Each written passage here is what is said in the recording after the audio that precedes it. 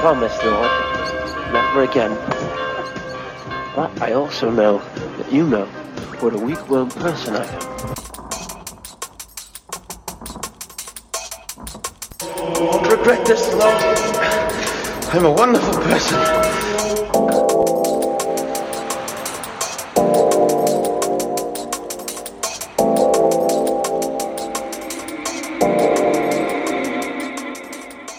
Psalm 81. I sing for joy to God our strength. Shout in triumph to the God of Jacob. Lift up a song. Play the tambourine, the melodious lyre and the harp. Blow the horn on the day of our feasts, during the new moon and during the full moon. For this is a statute for Israel, an ordinance for the God of Jacob. He set it up as a decree for Joseph when he went throughout the land of Egypt. I heard an unfamiliar language. I relieved his shoulder from the burden. His hands were freed from carrying the basket. You called out in distress, and I rescued you. I answered you from the thundercloud. I tested you at the waters of Meribah. Listen, my people, and I will admonish you. Israel, if you would only listen to me. There must not be a strange God among you. You must not bow down to a foreign God. I am the Lord your God who brought you up from the land of Egypt. Open your mouth wide and I will fill it. But my people did not listen to my voice. Israel did not obey me. So I gave them over to their stubborn hearts to follow their own plans. If only my people would listen to me, and Israel would follow my ways. I would quickly subdue their enemies and turn my hand against their foes. Those who hate the Lord would cower to him. Their doom would last forever. But he would feed Israel with the best wheat. I would satisfy you with honey from the rock. Amen.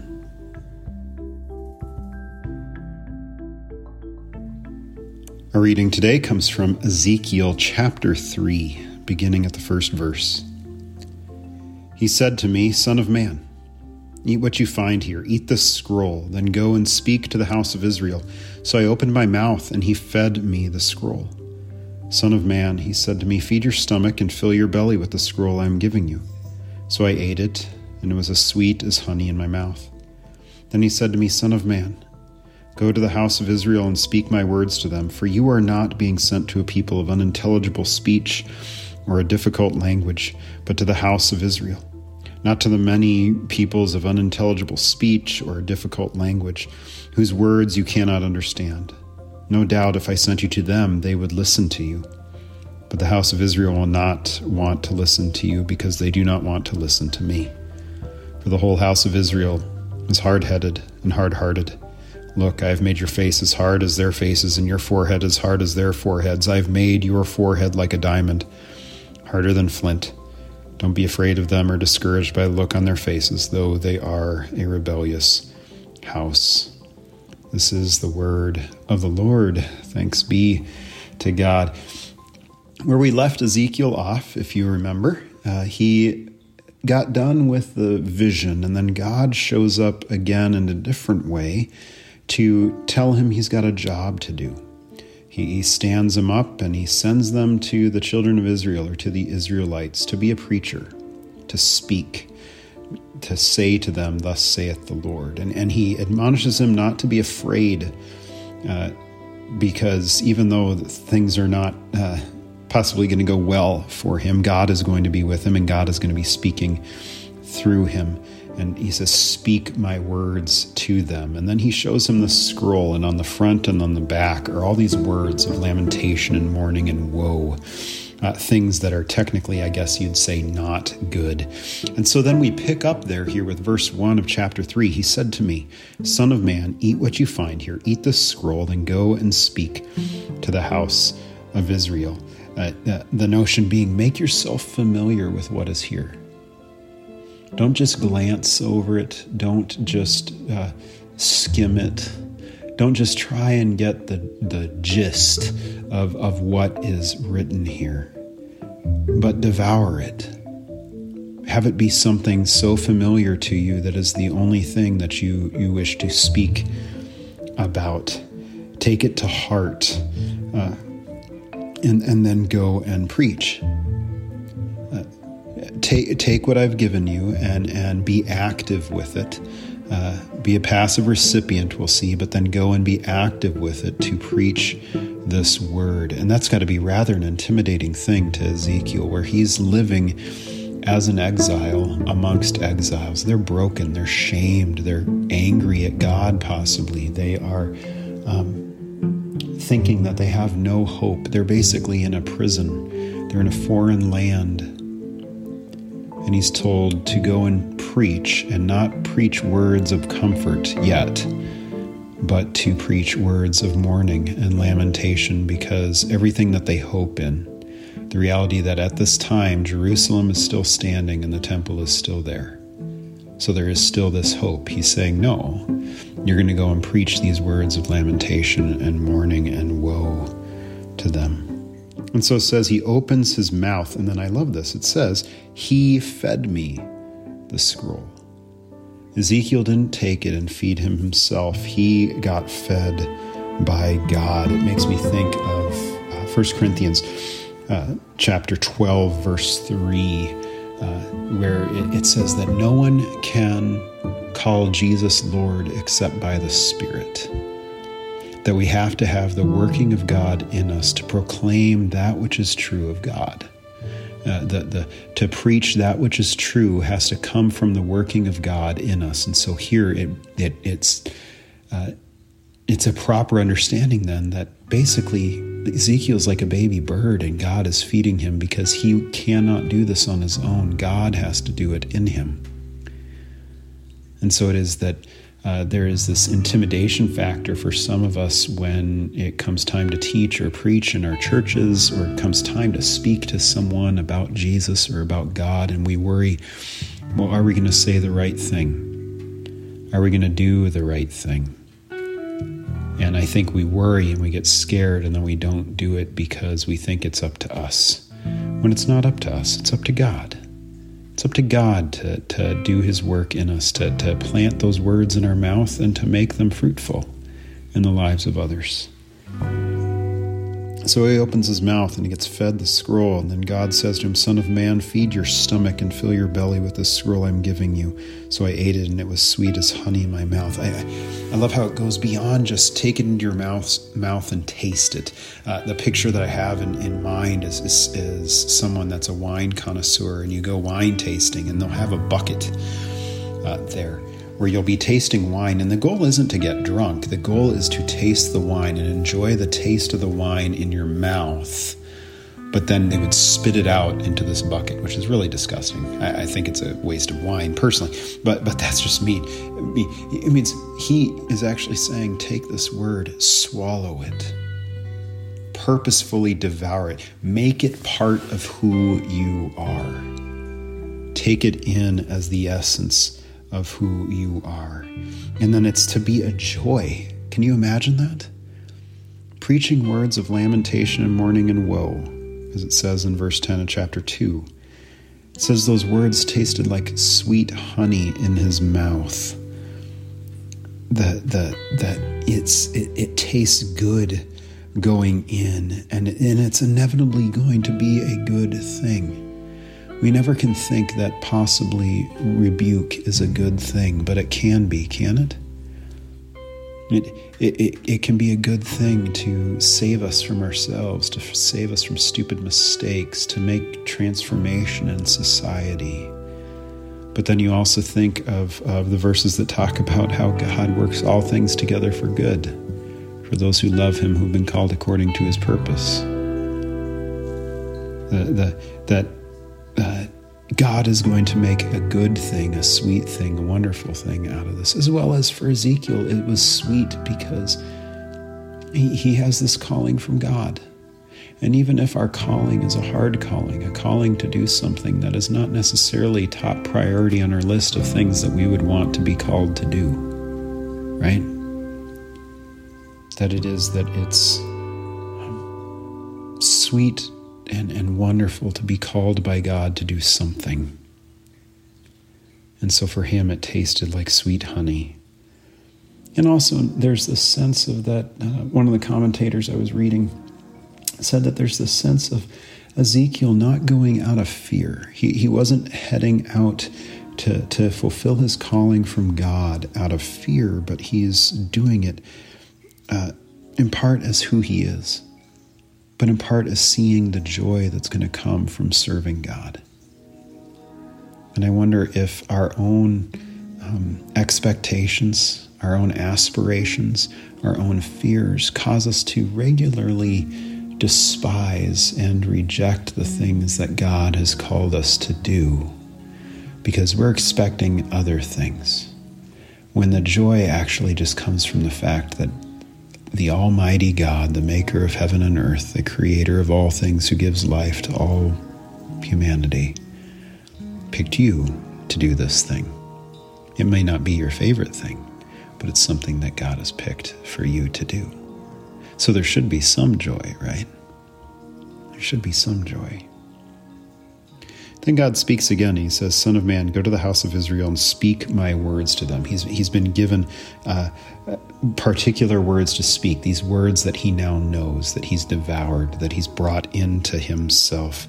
For you are not being sent to a people of unintelligible speech or difficult language, but to the house of Israel, not to the many peoples of intelligible speech or difficult language whose words you cannot understand. Saying, you've been sent to a place in which, if all things being equal and things were to work out the way that would be best, everything would go fine. There's no need for a translator. There's no need for learning a new language. You're being sent to people who can listen to you. There's a sense of that in our vocation callings, the sense of this in where God does send us, where more often than not, the way that churches fail and the way that Christians fail is that we think that God has called us to a people, place, or time that we are not familiar with and that we cannot manage, to a culture that we do not know, right?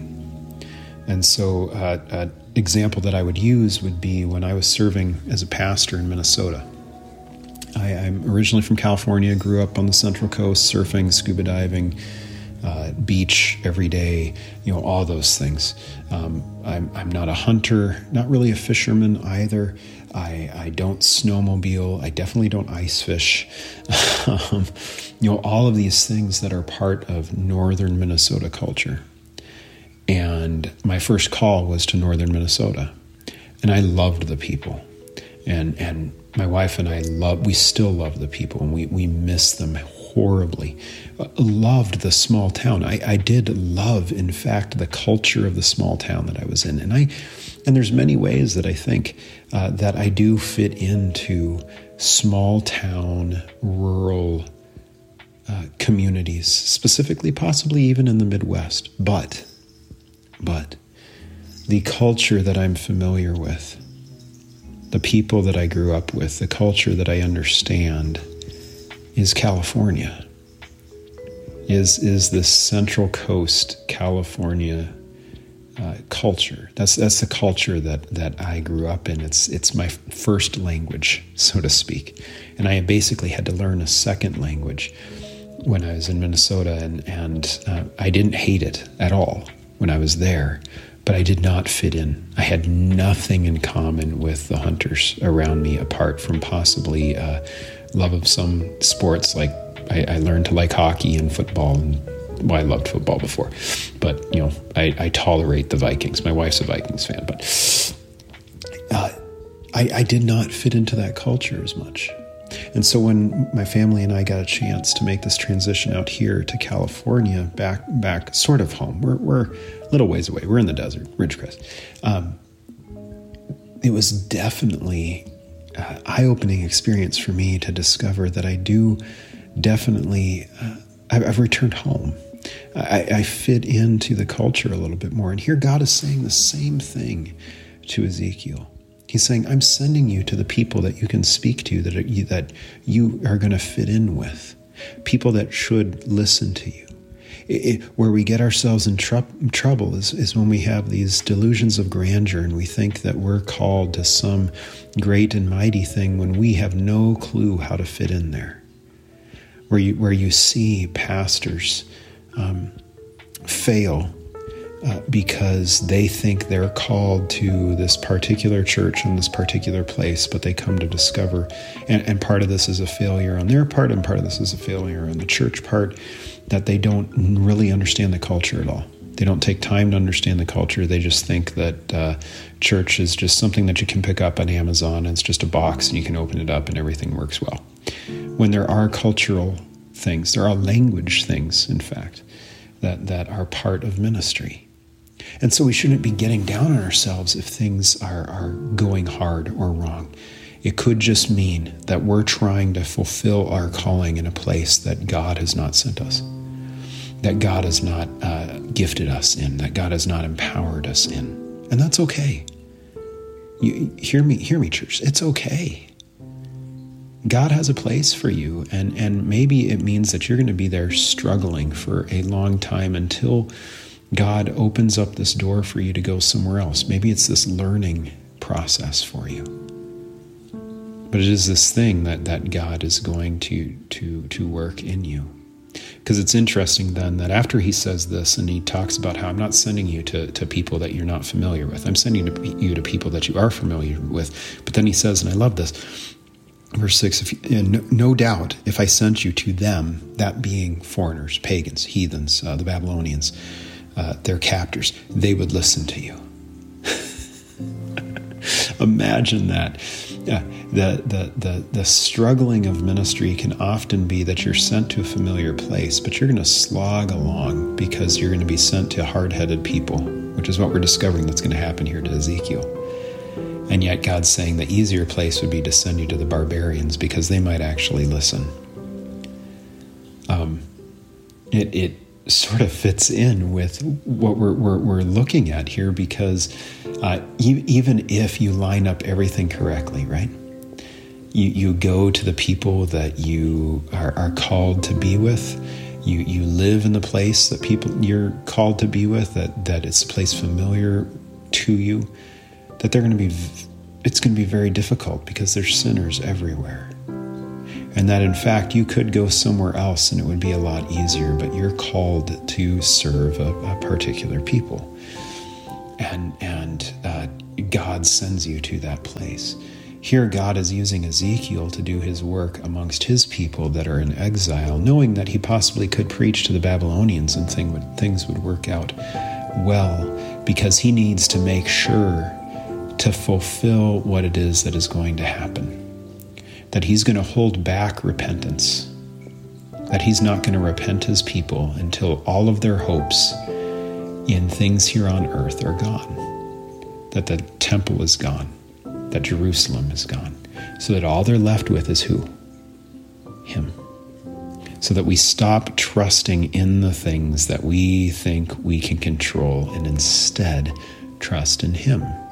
And so it is that when he sends us to familiar people, to familiar culture, oftentimes we can have a very difficult time there because it's a time of God's pruning work, a time of God's work to prepare us for some sort of task that is coming up. It's also a time of building up faith, building up hope in him, to trust him that he is going to do something. And so that's what he's doing here with Ezekiel. He's preparing him to realize that he's going to fail. That's one of the things that we have to realize within the prophets. We always see the prophets as heroes, but in the scope of American Christianity, they are not heroes. Jeremiah did not have a mega church, neither did Ezekiel. Jeremiah slaved for 40 years, 50 years, and saw no fruit. Ezekiel is going to be slaving here. He's going to be preaching here. It's not going to bring about repentance of anyone.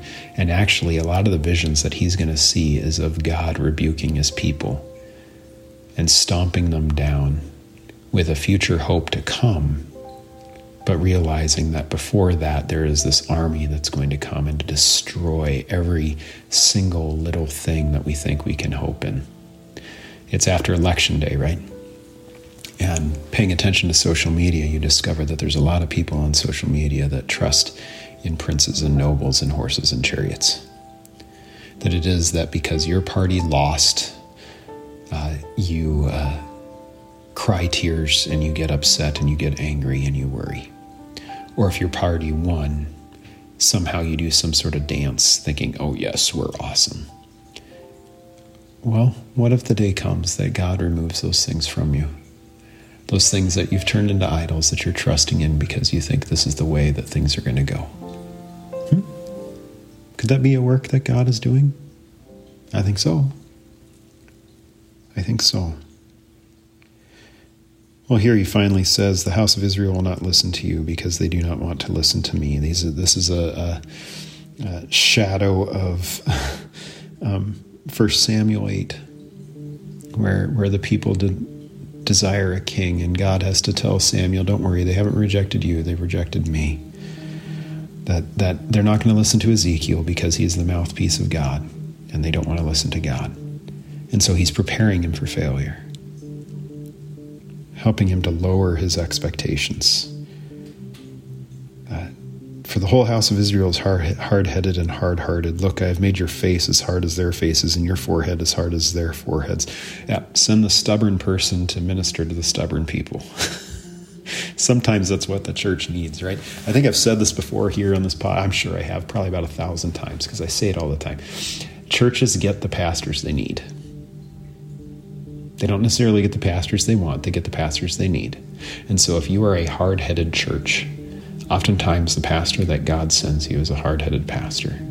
If you're a church that's not willing to do anything, that's not willing to change anything, that's not willing to look at themselves, that's not willing to listen to the Word of God, that's not willing to do a lot of things, you're going to end up possibly getting a pastor who is going to be just as stubborn as you, and he's going to push you. He's going to say things to you that are not loving in your mind. He's going to do things that are going to maybe cause some turmoil, some heartache. But it's the pastor you need because of your hard heart and your hard head, your stubbornness. And I think that's true even for me. I need parishioners. They're going to be the parishioners I need in order to help hold me accountable, but also to bolster me up. Because ministry is such a difficult thing. Such a difficult thing because there's oftentimes we see no fruit. It's why so many pastors go into woodworking and things like that, because at least they see some sort of result at the end. As a pastor, though, oftentimes we don't see any of that. And so to have parishioners there to love us and care for us is necessary. And sometimes to have parishioners there who are hard-headed and hard-hearted to hold us accountable, to push us, to cause us to do things that we don't think we can do in order that God might use us for his glory to the best of his ability. That's a necessary thing. That is a necessary thing. I've made your forehead like a diamond, harder than flint. Don't be afraid of them or discouraged by the look on their faces, though they are a rebellious house. They're going to be who they're going to be, he's saying. And so he sends them to preach to a dying people that death is coming. And that terrifies us. When we're in the process of dying, we're afraid of death. But he's doing this all in order to prepare them for the joy of the resurrection that is to come in him. It is like John the Baptist coming before Jesus. He comes with all law to prepare them for the sweetness of the gospel. Because where there's death, there's going to be life. We see that with trees, we see that with plants. The seed dies, the plant comes. So too it is with Christ. Hebrews 12:2 talks about how Jesus Christ, for the joy set before him, he endured the cross, denying its shame for the sake of you. That he endured hardship and pain for you. That he stepped into difficult circumstances for you. Why is a church that so many times we want to avoid difficulty and suffering and hardship when the entire backbone of our faith is built on it? I don't know. It's a difficult thing to wrap our minds around, but I think it's a true thing. It's a thing that we have to come to grips with. The fact that God is going to call us to hard times, to difficult things. He's going to give us the sense that our church is dying, even though it's not. He is going to make it hard for us to believe that he's going to do any good thing in us or through us or for our church because things are so difficult. And yet, that is how God works, making life out of death, bringing things into being that were not out of nothing. That is our hope, I think, church. And this is this work that Ezekiel's doing. He's being brought to stone-faced people to break them down so that eventually, when we get to it, their stony heart gets removed and they get a heart of flesh that beats only for God. Well, let us pray. Lord, we beseech thee to keep thy household, the church, in continual godliness, that through thy protection it may be free from all adversities and devoutly given to serve thee in good works to the glory of thy name, through Jesus Christ our Lord. Amen. Well, church, continue to share this with others. Hi to whoever it is that's listening in South Dakota and Colorado and elsewhere. We continue to get new listeners each week. Continue to share this, offer this up to folks. Have it be something that can be nourishing and valuable to them. Because our goal, church, is for you to realize that God is not one that is necessarily making demands of you, but he is the one working in you and through you and for you, for the sake of the gospel, for the sake of his kingdom, that just like Ezekiel, he's going to feed you his word. And he's going to send you to a particular people in a particular way. Prayers that God would continue to do that in you. With that, go in peace, serve the Lord. Thanks be to God. Amen.